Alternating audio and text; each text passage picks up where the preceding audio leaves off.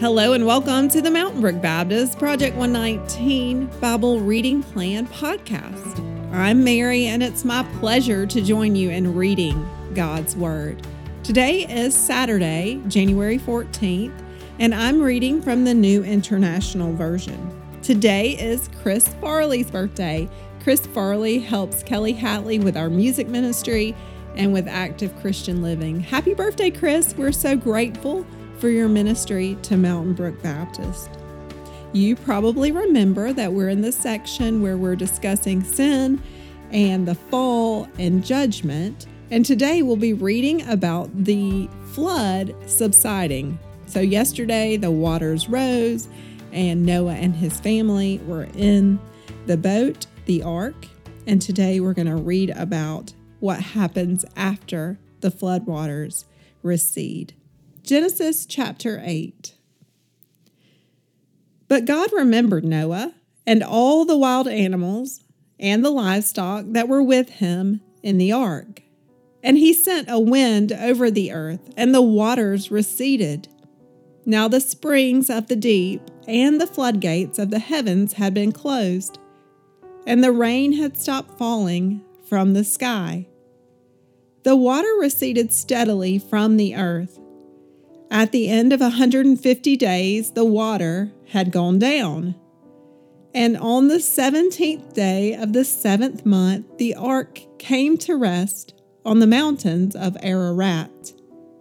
The waters continued to recede until the 10th month.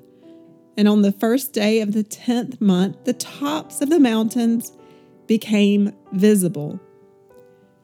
After 40 days, Noah opened a window he had made in the ark and sent out a raven, and it kept flying back and forth until the water had dried up from the earth. Then he sent out a dove to see if the water had receded from the surface of the ground.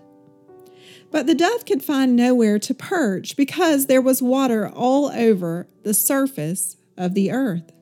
So it returned to Noah in the ark. He reached out his hand and took the dove and brought it back to himself in the ark. He waited 7 more days and again sent out the dove from the ark. When the dove returned to him in the evening, there in its beak was a freshly plucked olive leaf. Then Noah knew that the water had receded from the earth. He waited 7 more days and sent the dove out again, but this time it did not return to him. By the first day of the first month of Noah's 601st year, the water had dried up from the earth. Noah then removed the covering from the ark and saw that the surface of the ground was dry. By the 27th day of the 2nd month, the earth was completely dry. Then God said to Noah, "Come out of the ark, you and your wife, and your sons and their wives. Bring out every kind of living creature that is with you, the birds, the animals, and all the creatures that move along the ground, so they can multiply on the earth and be fruitful and increase in number on it." So Noah came out together with his sons and his wife and his sons' wives, all the animals and all the creatures that move along the ground, and all the birds. Everything that moves on land came out of the ark, one kind after another. Then Noah built an altar to the Lord, and taking some of the clean animals and clean birds, he sacrificed burnt offerings on it.